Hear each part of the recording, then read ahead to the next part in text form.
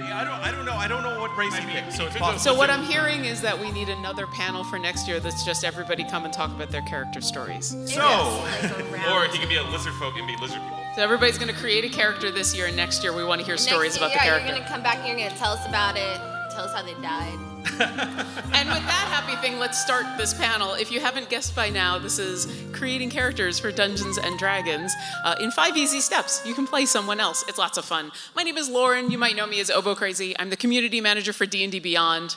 Sing the theme song. It's lots of fun. We're going to introduce the rest of the panel right now. Why don't we just go down the line? Please introduce yourselves and tell us how we know you. Hi, everyone. I'm Jules. You may know me as Jules. I play a gnome cleric on Dungeon Drugs. Her name is Bernice Q. Burns, and I play with all of these fools right here. John, you may also know me as that film guy on the Twitters. I am part of the Dungeon Drunks crew. I play Carlton Tanks, and I also DM and write for Adventurers League. I'm Jonathan, and I play Jonathan the Magimuscular on Dungeon Drunks and a couple other podcasts in our community. And I play Jonathan the Magimuscular, as I mentioned, and he is a human evocation wizard. He loves to blast things. Thank you. Fireballs. I'm Tom. Some people, if you're from the Austin community, might know me as Dr. Tom. I'm basically a staple of the Mothership community. I'm essentially the Mothership house gnome. Lauren just kind of leaves out Monster and Pringles and stuff, and I try not to cause too much trouble. But I play in almost every game at Mothership, so if you come by the store, you'll probably see me hanging around if you're from the Austin area. And I'm Lauren Akamine. I am the owner-operator of Mothership Books and Games on North Austin. And I don't play a lot of D&D these days because I have to coordinate all my DMs, which is a very sad life for me. But when I do play, I'm usually playing Demetrius, the most fabulous transgendered, cross-dressing fairy rogue on the planet. Thank you very much. I love it.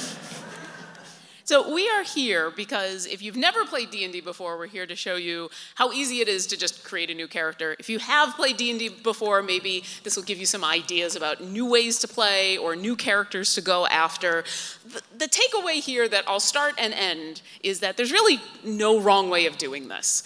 The joy of D&D is that you get to make up what you want and you get to play what you want and you get to just have fun doing it. So there's no hard and fast rules here, except maybe talk to your DM, because talking to your DM is really the biggest thing. Talk to your DM, ask them, what do they want to run? What do you want to run? It's collaborative storytelling.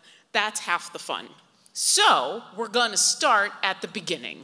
You need an idea. I'm going to sit down and go play Dungeons and Dragons. Thank you for laughing. I appreciate that. Is that for me because of Canada? No, because I wanted to be a lumberjack. But, Canada. So you want to start off with an idea. Maybe your idea is, I want to be Hawkeye from the Avengers. Maybe your idea is, I want to be Gandalf. Maybe your idea is, I've heard about this bard thing, and this bard thing sounds cool. Maybe you saw a picture of Tabaxi in one of the D&D guides, and you're like, that looks cool, I want to play that. Maybe you just have this vague idea of, I want to be a baker who whacks things with spoons. There's really no wrong way to start. It's just a matter of having that seed to start from. So the first question I have for our illustrious panel is, what do you do when you're trying to come up with a new character idea? Where do you usually start? I guess I'll start. So I play a lot of AL, so that gives me PHB +1. So a lot of times I'll kind of go off People who've never played Dungeons and Dragons. If you've never played Dungeons and Dragons, PHB +1 means Player's Handbook plus one other source. So that kind of, it's like, all right, what do I want to play in this campaign? Who am I playing with? What am I going to play? So it's like, I'm going to play a cleric, and then I kind of build it from there. Another thing I like to do is hit the random button on D&D Beyond, and I've made a bunch of characters, just came up with backstories based on random. I listen to a lot of podcasts. I listen to a shit ton of history podcasts. Highly recommend Stuff You Missed in History Class and The Dollop. But it's filled with people who have done strange and wonderful things with their lives. And it's one of the greatest inspirations, because they had an episode on a man who was a con man and sold the Eiffel Tower twice.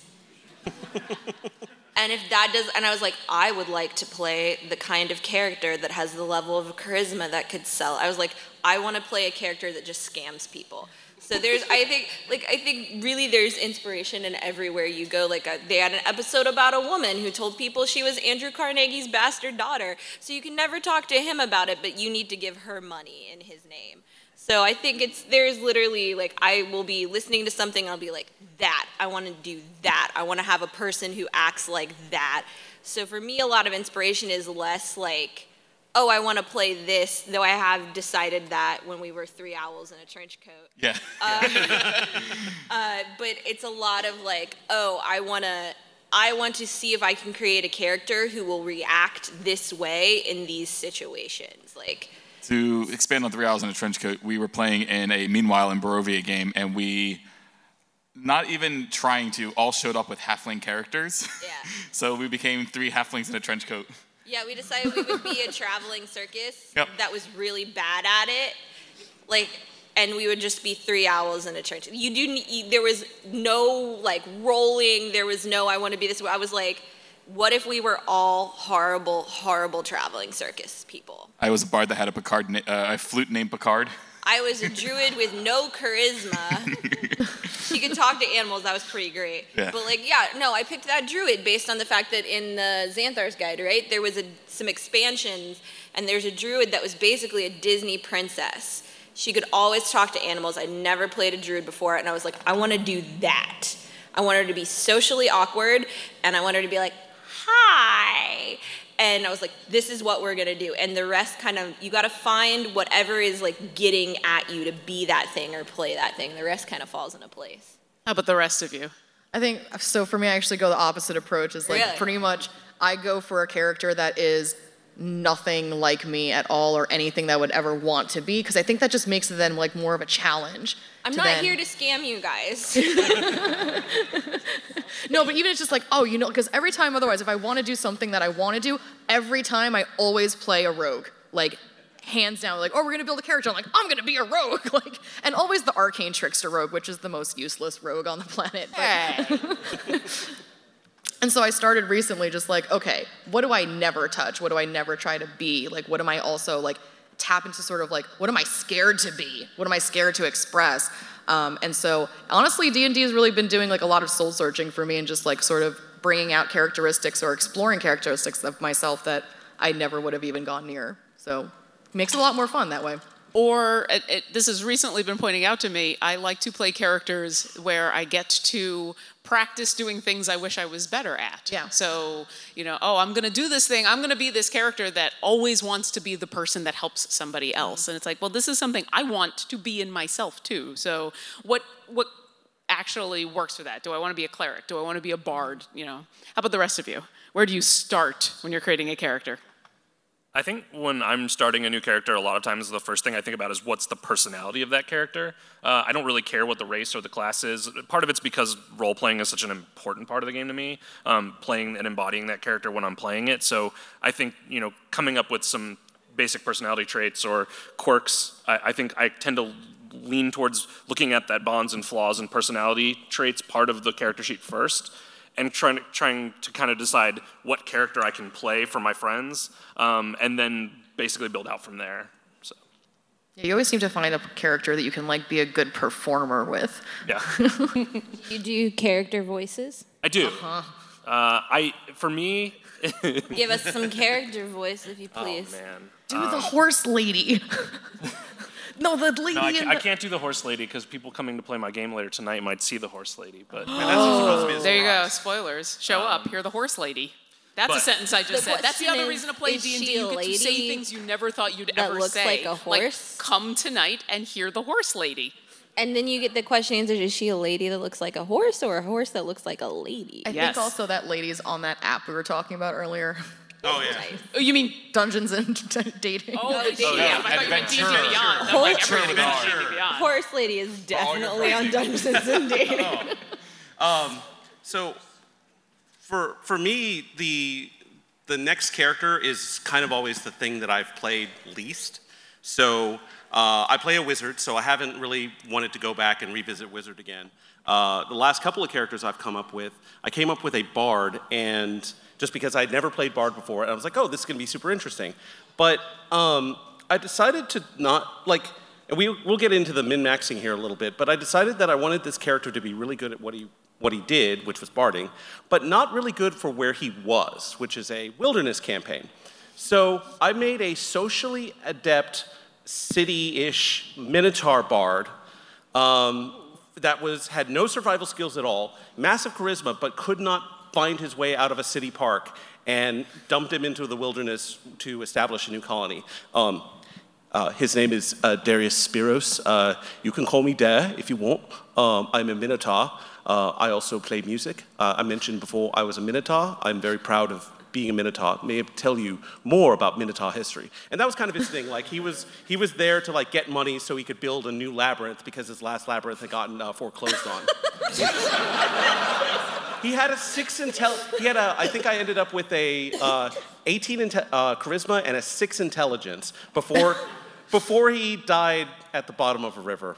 Water deviant taxes are no joke. Oh no, he signed a terrible. His interest rate was awful, and so that's kind of what I go. It's like, okay, what do I want to do next? Because what haven't I not done in the past, and that's really what makes it fun.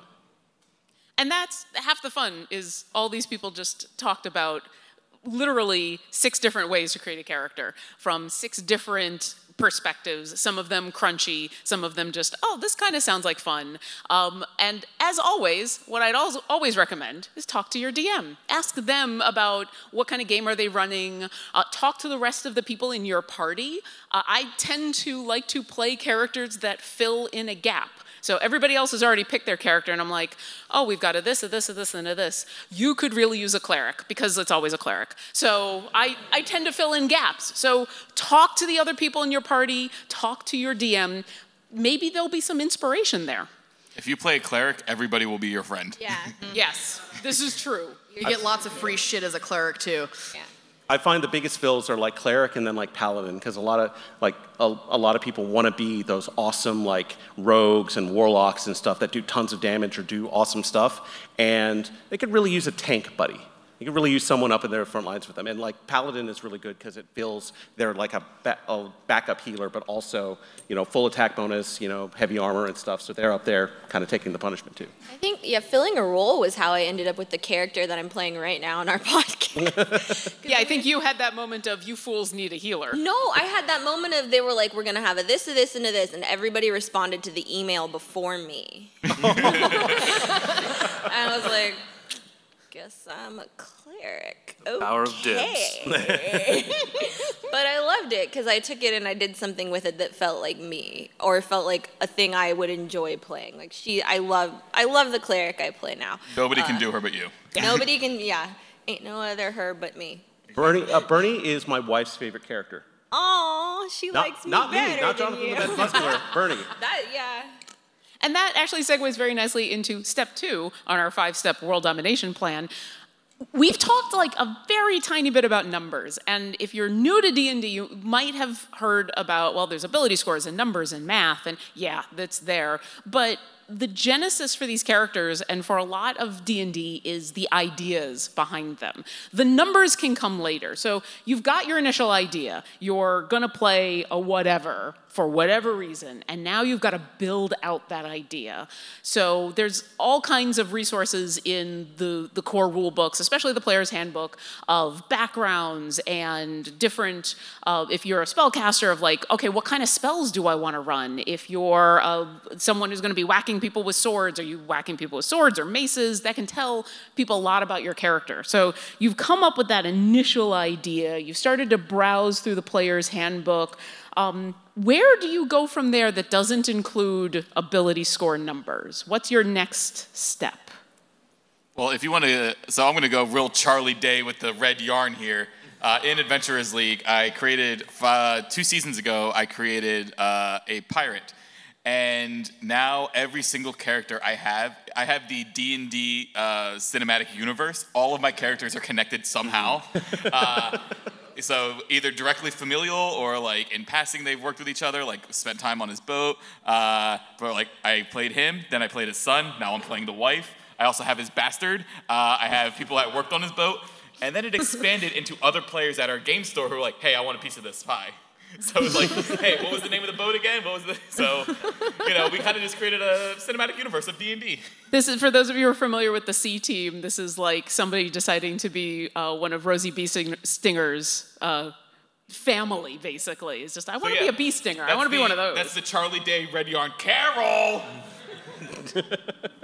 Well, a lot of times, once I've kind of come up with an idea and kind of been like, okay, I've got the character in sort of like bare bones form.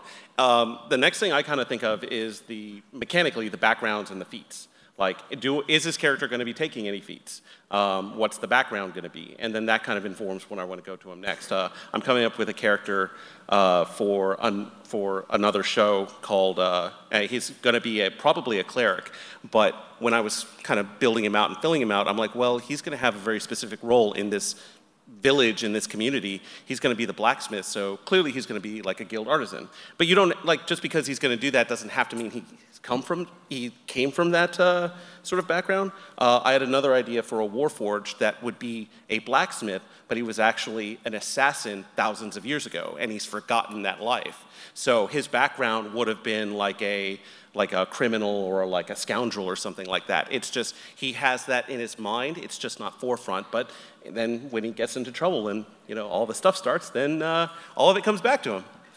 The Warforged Jason Bourne.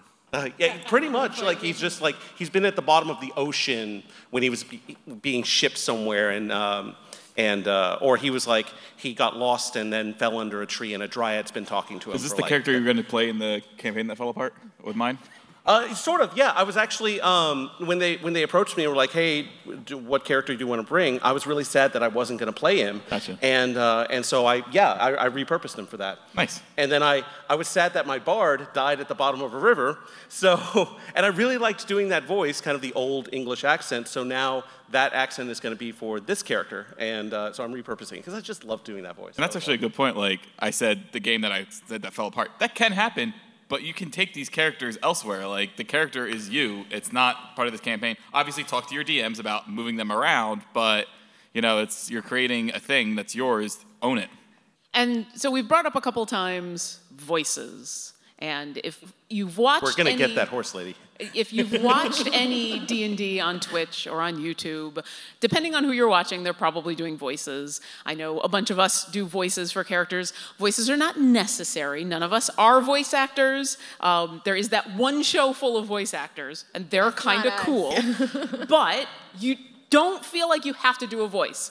This is my voice. This can also be my character voice. That being said, you do good voices, Lauren. Well, thank you. She does scary voices. Holy shit. Microphones help with that, I'll say. So that can go along with this. Say you do want to do a voice. You would like to come up with a voice for your character.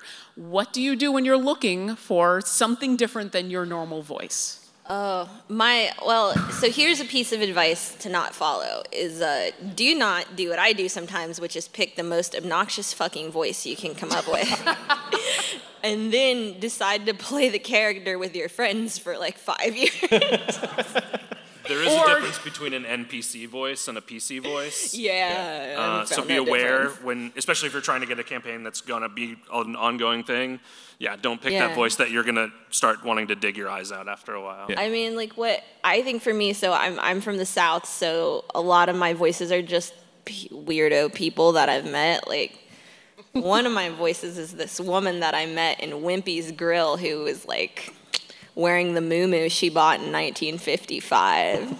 And hold on, I'll see if I can do it. This was for Banjo Deborah Jones. Oh, okay. Oh, nice. Who died in like the first game I played her in, but I'm still waiting to find her. But she's amazing. We were in this grill and she was like, I'm gonna order a biscuit with some fatback and tomato and mayonnaise and an extra side of fatback. And I don't know who she was talking to, but she just like looked around. She's like, oh, I love me some fatback. And I decided that would be a voice that I would do for like. And that was like the whole character was built around the lady from Wimpy's Grill. To go along with what you were saying about the difference, if you're a DM, you can bust out a whole bunch of voices that you're only going to have to play for a little while. Like Tim? Like Tim. I will recommend car rides and showers are a great place to experiment. Yep. So you don't have to, and especially car rides, because then you can just pretend you're talking to someone on a Bluetooth phone. You look over and someone sees you being like, "Hi, how you doing?" Oh, no. Do you think people can't hear you in the shower, though? Yeah, my husband on a regular basis will open the door and be like, "Are you okay?" "No, I'm just practicing voices." My other suggestion, if you find a voice you like, try it out for a little while, and then if it's something that might be a little taxing, go on YouTube and do a look for vocal warm-ups. Find yourself a 5-minute, really simple vocal warm-up, because sometimes if you're doing something with some vocal fry in it, just having a little bit of warm-up means you can go for 2 hours. But don't hurt yourself. But that's my suggestion for, like, if you want to go for something extreme, find yourself a little vocal warm-up. But any other vocal suggestions? So the thing I try to do is, because I really hate doing the changing the pitch and the that part of my voice. So I just try to work on accents, which I have now abandoned because I am terrible at it. But here's the good thing. You don't have to be good at accents, because these are made-up people in a made-up world. So my German accent is awful, but it's not really German. It's like from this place in Faerun, and so it can be really bad. So since the problem is all of my accents basically meld together into the same accent. Also, if anyone that you're playing with is doing a Russian accent, I'll tell you a rule, tried and true. Your accent will be a Russian accent by the end of that game. Yeah, kind of. It's the node towards which everybody gets. I just try to go for the Rocky Bullwinkle version, look, Boris, he's moose and squirrel. Well, that's one of the things that I've really liked about the inclusion of our animal characters getting a voice, is that we've gotten to try out different stuff. I got to use the dog voice that we made up for my sister's dog. You have people, I think, if you have a dog, you have a voice for your dog, and if you guys are like, "She's crazy," you're lying to yourself. Raise your hand if you have a dog and you, talk to your dog in a dog voice. That's a character voice. You want to play, a fun, lovable idiot? There you go. There's your dog voice. Especially if you have a golden retriever. Yeah. That became Shadow the bear. That became Shadow the bear. You talked about Russian accents. That became Baron von Kokosnoot. Baron von Kokosnoot came out of Reddit for Latvian potato jokes. That's a deep cut for an old podcast that we used to have. Yep. And I will say, if you're nervous, say you would like to do a voice, but you're nervous about performing in front of the group of people you're going to play with, whether you're your friends or people you've met at the game store or people you've met online, do whatever is comfortable for you. As I said at the beginning of this, you don't have to do a voice, but if you want to go for it, just dive in. Go crazy with it, because it will be embarrassing for about 5 seconds, and then everyone will think it's cool. Trust me on this.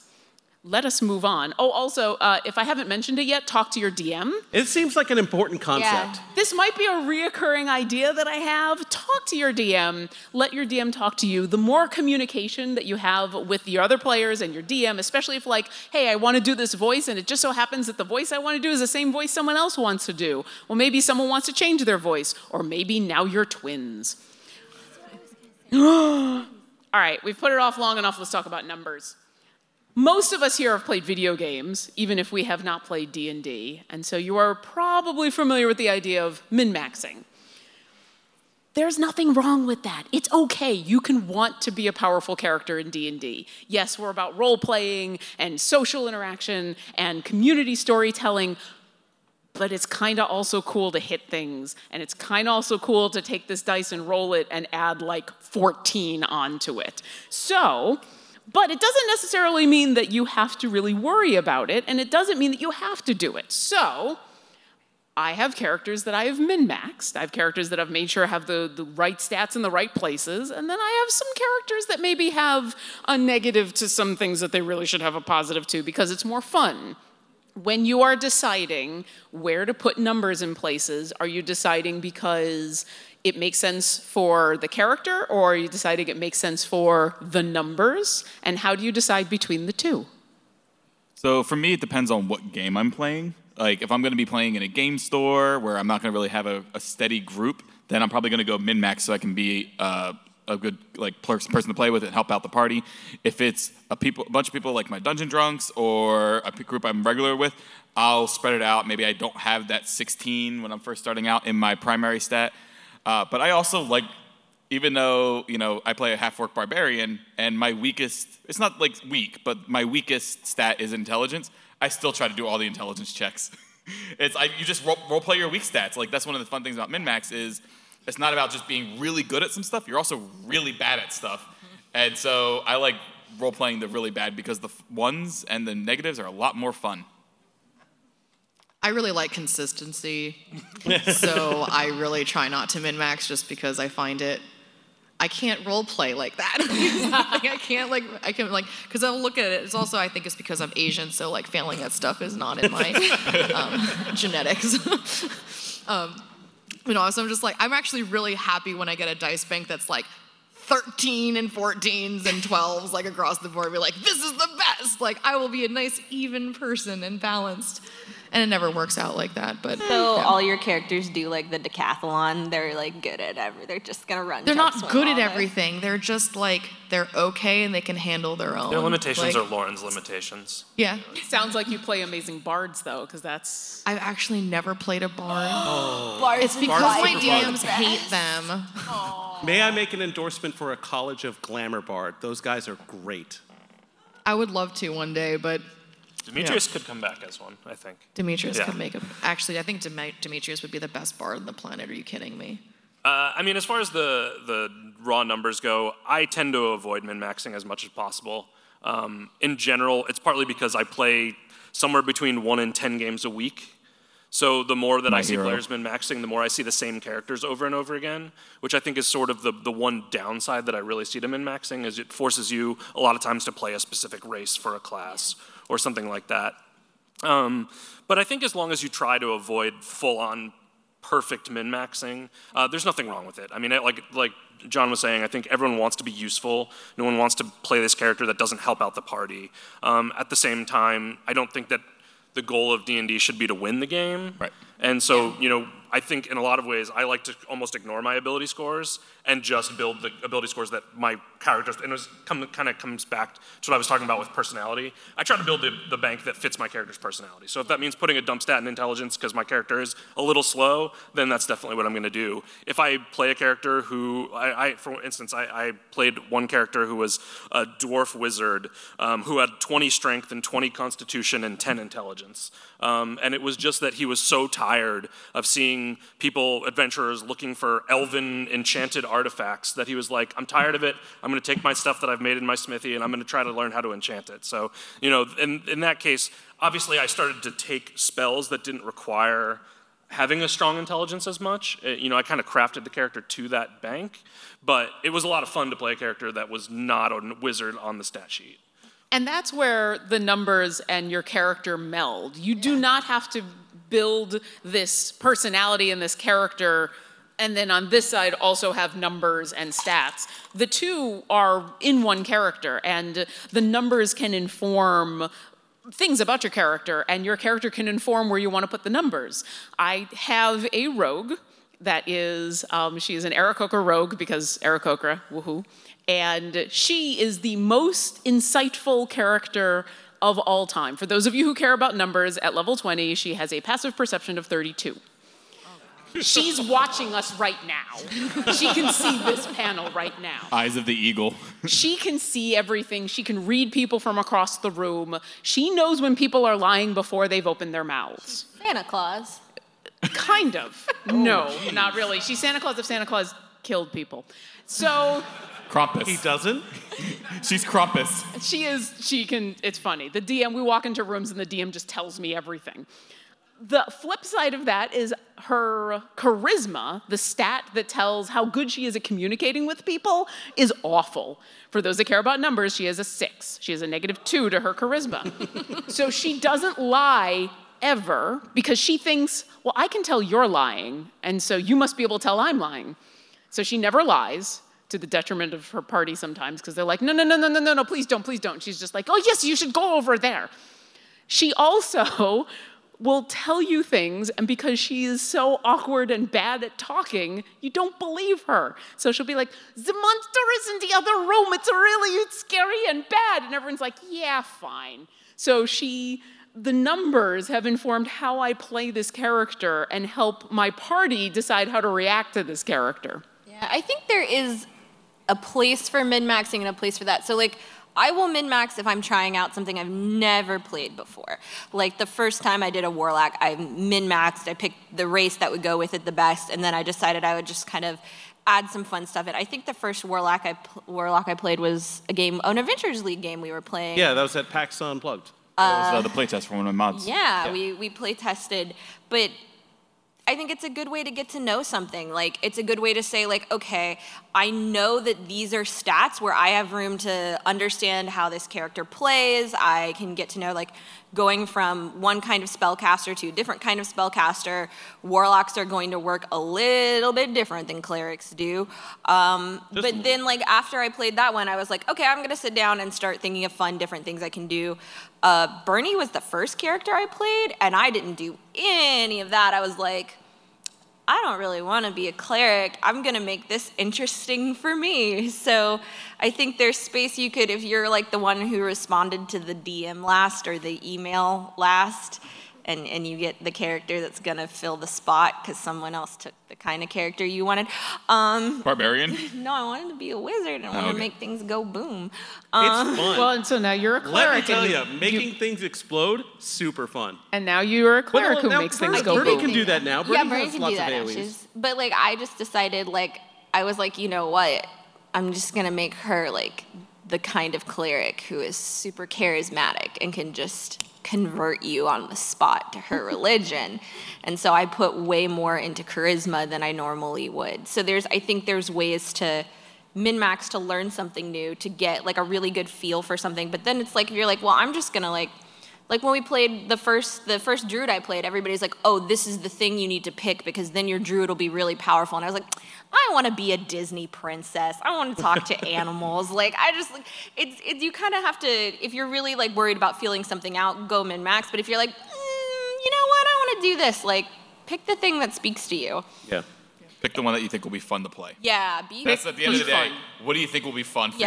What do you think is gonna be? You don't get yourself stuck with a character. You're like, I thought hitting things would be a lot better than this. And speaking of that, say you've never played D&D before, or you've only played a couple times, and you're trying something out, and you're just not feeling it, or maybe the numbers haven't worked out for you, or maybe you want to change something. Hey, I have a suggestion. Talk to your DM. This is the first time hearing of it. Yeah. We should all say it together. Talk to your DM. Your DM wants you to have as much fun as they can possibly make it. And if you have created something, or if you're having problems creating something, if you've never created a character before and you're like, I don't know what these numbers are, what are you talking about, 13 in charisma? Talk to your DM.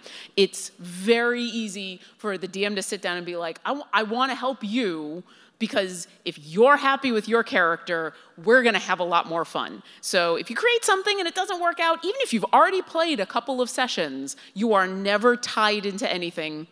Talk to your DM. I mean, we did that with Carlton. Yeah. We started, so Carlton, our character in Dungeons & Drunks, is the very first D&D character I ever played.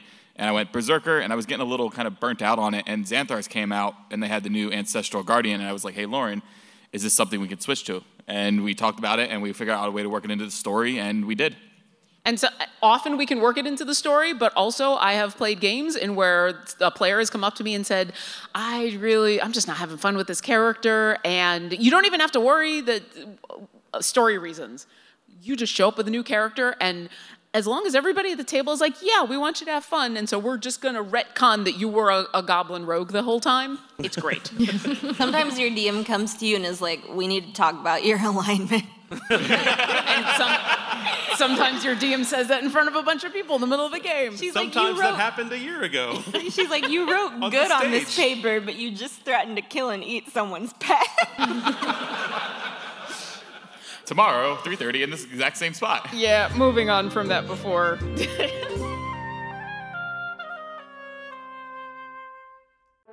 Are you a fan of fantasy role-playing, looking for more D&D action outside your normal campaign? Do you enjoy laughing uncontrollably? Look no further than the You Meet in a Tavern podcast. Follow the continuing adventures of Tug, Durf, and Carl as Dungeon Master Joe leads them on the adventure of a lifetime. We're 4 20-somethings with dull jobs by day, letting our inner nerd kids shine in our first ever 5th edition D&D campaign together. Fans are calling it a gripping tale with a talented cast, a large source of encouragement to get myself in my own D&D group. The funniest D&D podcast I've ever listened to. But don't take it from them. Check out You Meet in a Tavern for yourself on all your favorite podcast apps. That's You Meet in a Tavern, because every good story starts in a bar. We here at Dungeon Drunks are huge fans of Idle Champions of the Forgotten Realms. It's an official, free-to-play Dungeons & Dragons-based clicker game available on PC and Mac on Steam and web, Xbox One, PlayStation 4, iPad, iPhone, and on all the Android devices. I usually have the game running in the background while I edit audio for the podcast, and it is so much fun to put together a formation that includes champions from the Companions of the Hall, High Rollers, C-Team, Force Grey, and more. It's always exciting to open chests to see what new gear my champions have.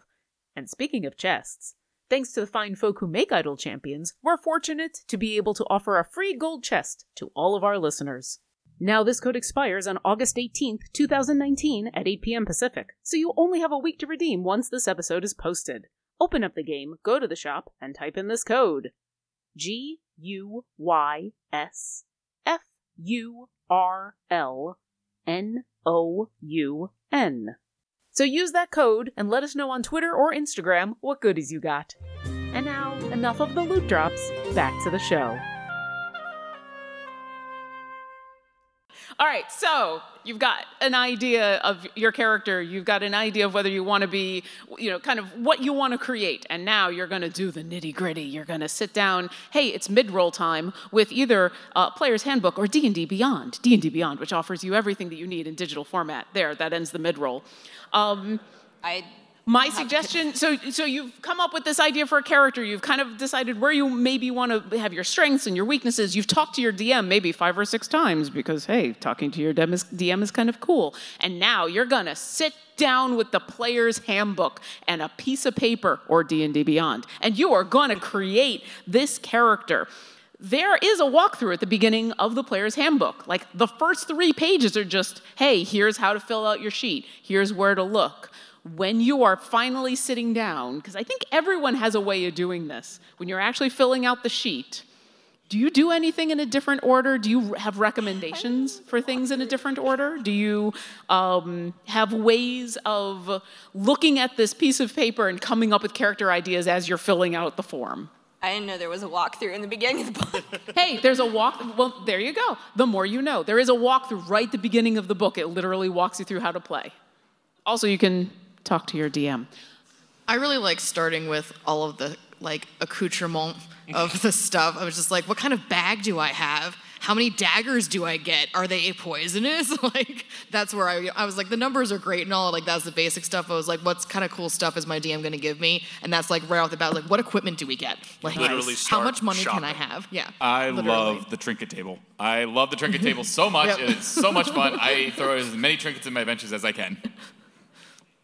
I don't know, there's also decided just I guess if I have this cool thing, then maybe I can use, do you know what I mean? My strength will be awesome for this, or, I sit down and do all the math first because it's my least favorite part. I'm just like, all right.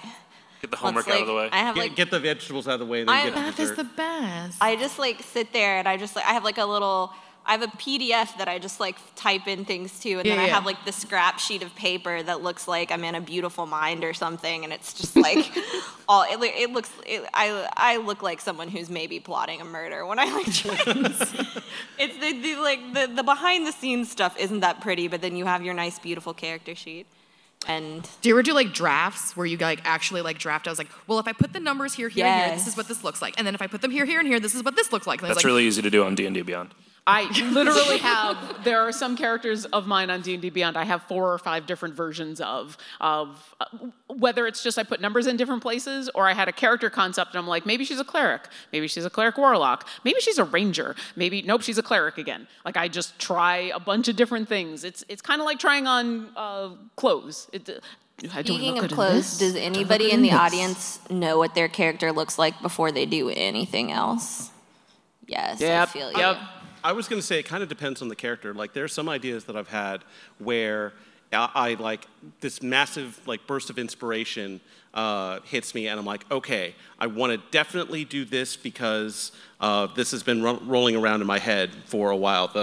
My Warforged cleric that I'm wanting to get off the ground is one of those. And then there's some that kind of go through evolutions. Like I always kind of wanted to do an old-timey boxer and have like a mid-Atlantic accent. Like, yeah, see, we're gonna do fisticuffs, but he's a monk. So he's like super So he can graceful and actually do everything else, fisticuffs. But he's got a he mustache, does right? fisticuffs. So that was an idea that was rolling around my head for a long time, and I knew exactly what it's going to look like. He was going to look like Dudley from Street Fighter 4, I think. Street Fighter 3 or 4. And so, yeah, he was going to have like big handlebar mustache. He was going to be super dapper. And then it kind of evolved into, well, halfling monks are a lot of fun. And like, what if this halfling monk was a boxer? Also, what if she was kind of a princess? Like, what if she was like a highborn who like went to Rich Kid Fight Club? And Damn.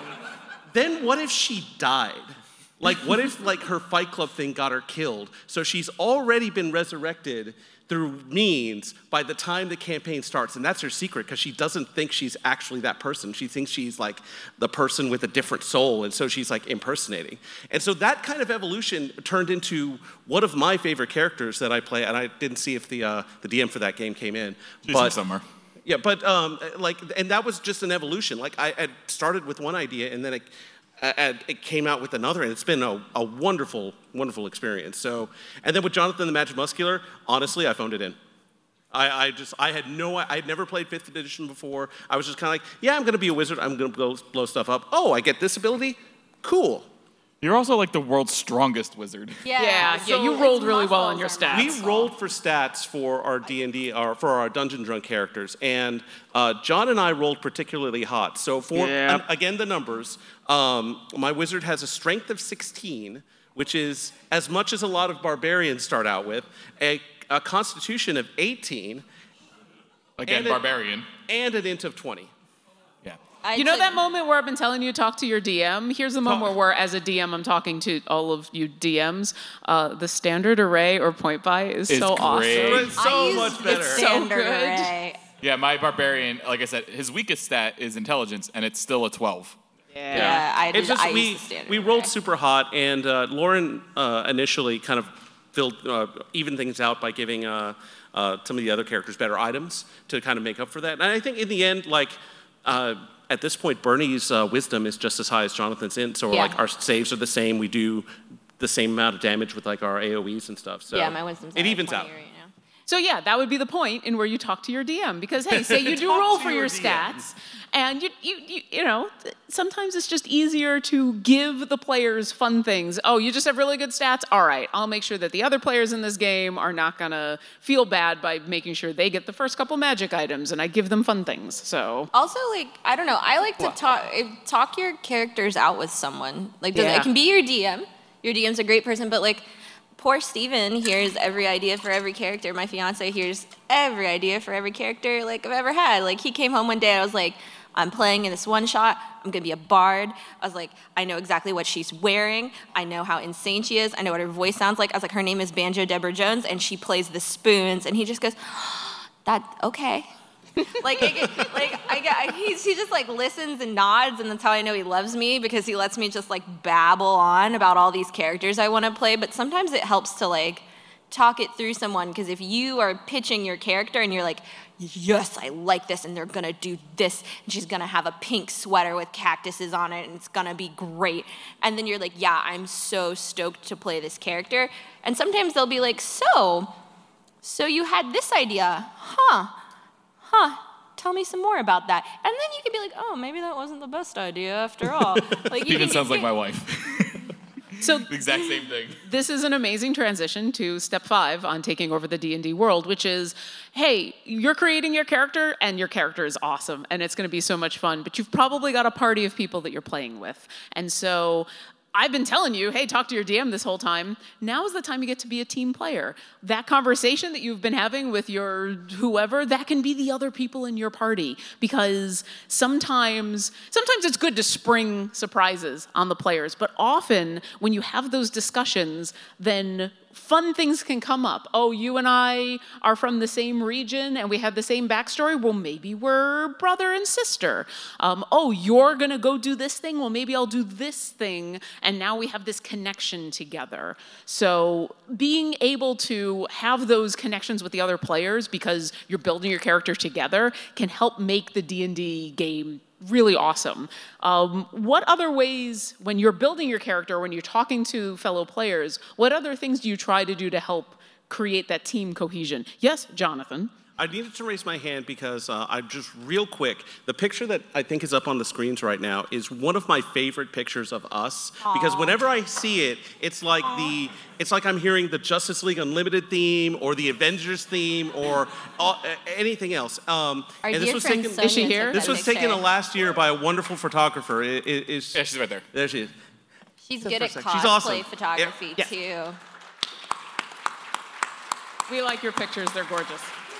Sonia, you're amazing. Thank you so much. Also, you're a pretty handy Destiny player too.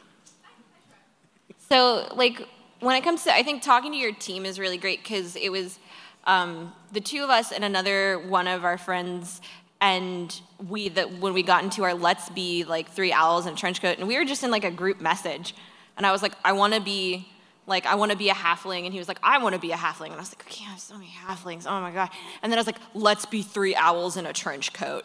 And it was basically one little idea and all of us just being like, let's be this, I want to be this, I want to be like, I think we decided we would be like cousins, country mouse and city mouse. Yeah.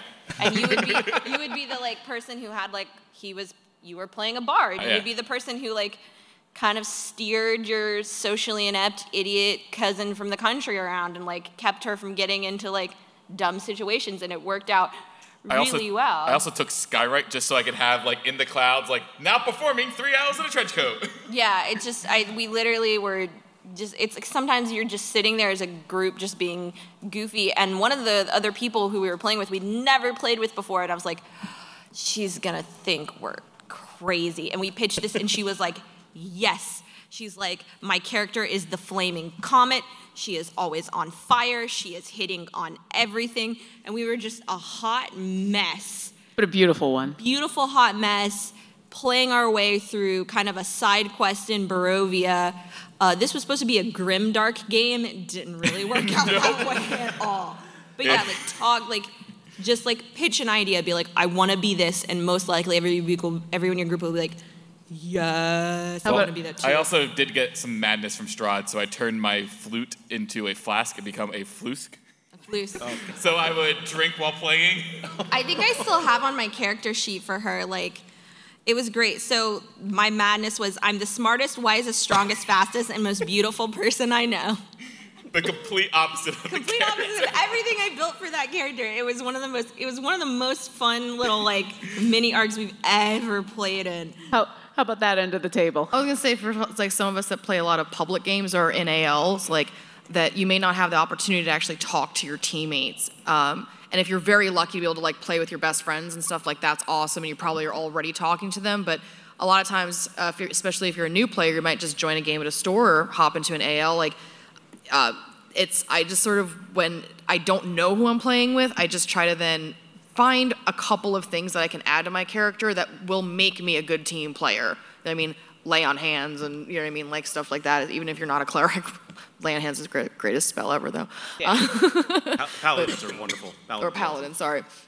But, you know, whatever it is to be able to say, like, just not be a douchebag walking into the table and, you know, have something to offer. Like, so that also your teammates maybe like you and, like, want to continue to play with you. And so at our store, we actually award one person each week with fellowship. So whoever gets like a free session the following week or gets another bonus for being the best team player. So even if you don't know anyone at the table and you come sit, like you'll get a reward just for coming to the table with the mindset of being a good person. Yeah, and this is like a secret ballot group vote. So it's basically, you know, no one gets kind of picked out out loud, but it's a good. I've found that it's a really good way to encourage players to play to the other people at the table, to play characters and have character moments that entertain other people, but also to do that selfless thing, do the thing that helps the party, even if it means hurting you. And I think that's actually built a really strong community of players there, even if they didn't know each other to begin with. And if you need help coming up with how to do that, especially if I'm sitting down, I'm not going to have a chance to talk to these people ahead of time, but I found the easiest thing to be that team player and to help other people is be the character that just asks lots of questions. And you don't even really need to build that into your character very much. Be the character that's just curious. Oh, that was really cool how you did that. How do you know how to shoot that bow like that? Like, even just really simple questions, engaging the other players in game, in character, is a super easy way to build that kind of team camaraderie. And we all like talking about ourselves. If I ask you about you and you get to talk about you, everyone likes that. It's kind of nice. I think like building on that, good ideas and imagination are in everyone. You can be super outgoing, you can be a super extrovert, you can be a super introvert. They don't select between personality types, but I think if you are that outgoing person, it's not just within character. Like, there may be somebody at your table who's a little more shy, who's a little more quiet, and it takes 5 seconds to be like, hey, what does your character think about this? If someone's like never role played before and they don't want to get up there and do their best impression of a lady they met in like a bar, like I think it doesn't take very much to come in and be like, wow, I'm really comfortable in this space, but I haven't heard from this person in a while and I bet they have a lot of ideas, but maybe they're a little afraid to share them. So literally just being like, hey, Jonathan, what does your character think we should do? Is like, it takes you no effort. And it also, like, if you don't have an idea, it's a really good way to shove off the decision making on someone else. It's true. Like, bump that so someone else can spike it. And having played a few games with newer players and maybe some shyer players, yeah, that kind of engagement is really great because you just kind of get there. Like, maybe they don't want to jump into the active conversation, but still, like, throwing it back to them and saying, hey, man, what do you think about this? And, like, let's say you have a ranger that is kind of shy, and you have a very rangery situation that you're about to be faced, you can specifically go to them and say, hey, what do you think about this? And it gives them a chance to shine. Yeah. And remember, nobody wants to play with a selfish player. Like, 2 years ago, I went into a game store with a buddy, only person I knew, and we were, we're going to play in this campaign, and, we were team players, and we're with that same group 2 years later now, from storyline to storyline to storyline, same group of friends creating new characters. So go in being a team player, and you can also like find a group to stick with week after week. Bring snacks, bring beer.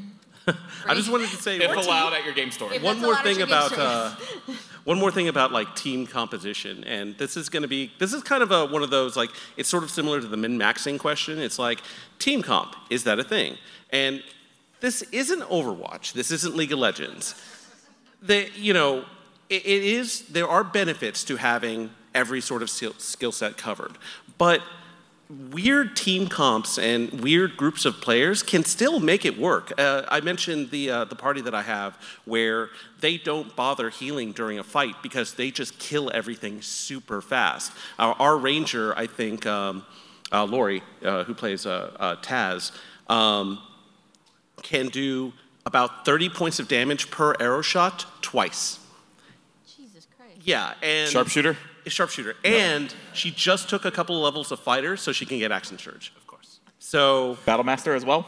I had to get that extra D8? Champion. Okay. Yeah. She went champion for the crit chance. I did and that's the thing. I think that party is like an Eldritch Knight fighter, a Warlock Paladin, now Sorcerer, and a Monk, I'm forgetting someone. But basically, all damage all the time. Basically, their healing is their rangers cure wounds every once in a while, and the potions that I'm way too generous in giving. But, and like I said, it works. I've never seen a party like that go this long and nothing bad happening to them, especially with some of the stuff they've been fighting.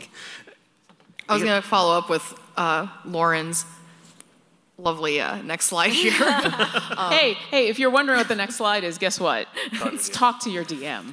And with that in mind, it's just like, even with party dynamics, as I've had a number of players as a DM, like, noticed that there were some things amiss and been like, you know what, maybe we can just give you this spell that sort of helps everyone out. Like, maybe it's not actually in your class, but who cares? I'm the DM, I can do whatever I want.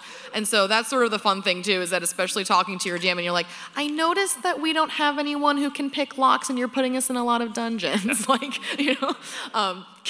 how do I acquire this? Like, you know what, I might send you on a quest to find something of that nature, to learn it somewhere, So that's where things I think can get a lot more fun when you do talk to your DM. If you solution seek, and especially if you have a DM that's super cool about stuff and really wants to make it more fun, that will break the rules for you. Didn't you once try to pick lock with bobby pins? Yeah, and guess what? I picked a lock with a bobby. Didn't I do at least one? You did it at least once, and then suddenly you had a quest line for learning how to get proficient with picking locks because she talked to her DM. And no rogues. Yep. So we've got about 5 minutes left, and we do want to take, if anyone has any questions, I believe there is a microphone in the middle of the room. So while everyone is queuing up, if anyone does have any questions, I would like to start at the end at the other Lauren and go down the line with if you had like one tip for new players for creating a character, what would it be? I would kind of say talk to your DM. That was the correct answer. Inspiration. No. Yes. Oh, man. I think that, sort of to go back on the things I've said before, play to the people across the table from you. Remember that this is collaborative storytelling. It's not your story only. Respect the other people's story as well. Learn to listen. Give everyone at the table a chance to have their moments. And I think that would be my biggest tip to new players, is don't be afraid to share your character and then to wait and let them share their characters as well, because just what we've been talking about, everyone has great concepts for their characters. Appreciate the ones that other people have come up with too. Jonathan? My tip for new players is to be here tomorrow at 3:30 for the Dungeon Drunks live show. I would say just don't be afraid. Be as fearless as you can when you're coming up with this character. Embrace what you're gonna really like about it, and just go with it. It's gonna be fine, and it's gonna be fun. And if not, hey, if they die, you get to make a new character. Hey. Or they can come back. Or they can come back. As undead. Or both. I would say don't get hung up on the numbers. Make a character that you find that you would really enjoy playing, because if you're lucky enough, you can continue playing this character a lot. Because even if they die, they might come back. I would say there is no character, there's no fictional thing you can do or make that is as important as, it kind of going along with what you said, the people that you're with. Like, I was so lucky. I wanted to play Dungeons & Dragons, and they were playing a game, and I was like, man, I really want to play. I've never played before. And they're like, what a great idea for you to join us. And it's many years later, and these are some of my best friends. And I would be lying if I said we didn't butt heads sometimes about things. But there's literally nothing about this person that is on a piece of paper that is as important as the physical human beings that you're playing with. And if you're really lucky, you're gonna walk in there and you're gonna leave with people and you're gonna be in their wedding one day. Like, it's a really great thing. Don't give that up for something on a piece of paper. Use that piece of paper to enjoy the people you are with. Very seriously, we were playing. Like, I met Tom through my store at D&D, and he actually officiated my wedding 6 months ago. Lauren is going to be Lauren is DMing my wedding in the fall. That's what Tom did. He literally DM'd my wedding. And oh Jonathan my God. is officiating mine, and these two lovelies are my groomspeople. This so literally could be your life, guys. There's just a matrix of a lot of weddings love here. up here. A lot of love. But we probably should get the I still need audience to Questions. Okay, so we're going to blitz through this. So you had a question. Hello. So I'm about to DM for the first time ever. Thank you. You're a hero. My question is, what advice would you No, that give is for a strong, successful session 0? Don't be afraid to screw up and laugh about it and keep going. I have just stood up here and multiple times talked about, here's D&D Beyond, and here's all the books, and here's all these numbers. You don't need to know any of it. It's going to be fine. If you have decided you want to be a DM, which is awesome, and you're going to run a game, everything else will happen. Everything else will be okay. Don't worry if you don't remember how the spell works, if you don't remember what their class abilities do. If you get something wrong, whatever. It's fine. Just laugh and enjoy it. I found that my best session zeros were when it was just like real low key, laid back. Like we're not even going to play the game. We're just going to build characters. We're going to talk about the world. We're going to talk about each other, and then your characters have that going into the actual game itself, and it kind of really kickstarts things. So just like make it fun and laid back. Or you could kill everyone off in the first session. You could do that too. I mean, that'll make it memorable for sure. I definitely did that once. You can kill all your characters in session 0. That's wow. Let your players think you're a kind and generous DM, and then show them otherwise. Yep. Yes, please. Show them what happens when you don't follow the rules. When you show up late to a session. Lay the hammer down. Sorry. All right, Blitz. I actually have 2 questions. Okay, we've got 1 minute, so make them fast. All right. On the character sheets, what do I write under initiative? So you're going to talk to your DM, and your DM is going to help you because it depends on other numbers. My cousin's my DM, and he had no clues, so. Well, so your initiative is going to depend on what other numbers on your character sheet. Why don't you come up to me afterwards? I'll take a look at your character sheet, and I'll help you out with that. And, actually, I just forgot my second question, so never mind. Well, that's okay. I'm going to chat with you afterwards, and I can answer that too. Thank you. Yes. So I was wondering if you had any suggestions for a DM that would help make a campaign more serious. Oh man, you asked the comedy podcast people. The wrong people. I mean, I like having comedy throughout it, just like for like serious moments. Oh, actually, you know what? We actually do have some good serious moments sprinkled in. So one of my friends who I've played with, ironically not D&D but Call of Cthulhu, which again, we turned into something really, a whole bunch of idiots running rampage through a horror game. But so Kiana is a great DM, and I think that's her Twitter handle, but I can find it for you. She recommends having your players give you something she calls knives, which is when you're thinking about, tell your players when they're thinking about their backstory, you don't have to plan this whole thing out, but you do need to plan out some things in their past that you as a DM can just take out and stab them and twist it a little bit for some. This is literally her description. Yeah. Put that work onto your players. Have them create enough backstory that you can reach in and say like, oh, this is this serious thing. On the other side of that, also have your players communicate with you, because if you want to play something serious, let them tell you things that they just don't want to get into for whatever reason. Give them a veto power, because if you want to play a serious game, and if you want to have serious themes, you need to have your players comfortable and safe in order to do that. And if they have a veto power, or or a veil, where they can say, hey, we just can't go this direction, and everybody at the table agrees to that, you are then safe to go romping through a horror world or romping through a really serious emotional thing. But if you ask for some knives, ask for some emotional, just horrible, like, oh, you know, a bear ate my dad when I was a kid, and now we're giving the other ranger a bear familiar, and we're not, you know, like there's little things they can give you that you can use as a DM, and that is one of the best things. Not my advice, but hers, and I've seen it in action. It's fantastic. Use your players' backstories, like not just kniving, but like in a game that I ran with Jonathan, he had a lover, a partner that he thought was gone, and I brought them back, and it was a very serious thing, and they communicated and played with. But like, use your players' backstories. Not only can it help build your world and make it serious, but it also makes your players more involved. Yeah. Just to be clear, though, it is the players' characters' backstories. Yeah. Do not do it, though, with their actual personal backstories. Yes. No. Absolutely not. So make sure that you're focusing on the characters' stuff, and and make sure you understand that everyone understands that very clear distinction. That is an excellent place. Unfortunately, we have to stop. I see all these lovely people who stood up to ask questions, and now I'm going to say thank you. But unfortunately, there's other awesome panels that we have to make room for. Definitely, if you have any questions, come on by. Definitely visit Mothership We're Games at booth down 927. All of our DMs are also there. We're going to have the D&D Beyond folks there as well, hanging out all weekend. So if you guys do have other questions, come by and talk to us. And thank you very much. Thank you, guys. Thank you. Thanks for listening to our adventure. If you've enjoyed our show, visit us at dungeondrunks.com for links to all of our social media, pictures and bio of our cast, a full list of credits, and more. We'd appreciate it if you left us a review, and we would love it if you come support us on Patreon. Visit patreon.com/dungeondrunks to sign up. Thanks again, and we'll see you next encounter. We appreciate all of our patrons and extend a special thanks to our Artifact and Wondrous tier patrons. Thank you Megan, Linnea Boyev, Lori, aka Calamity Jane, Sir Narvi and Sailor Tweak, and Hunted Shadows, LLC.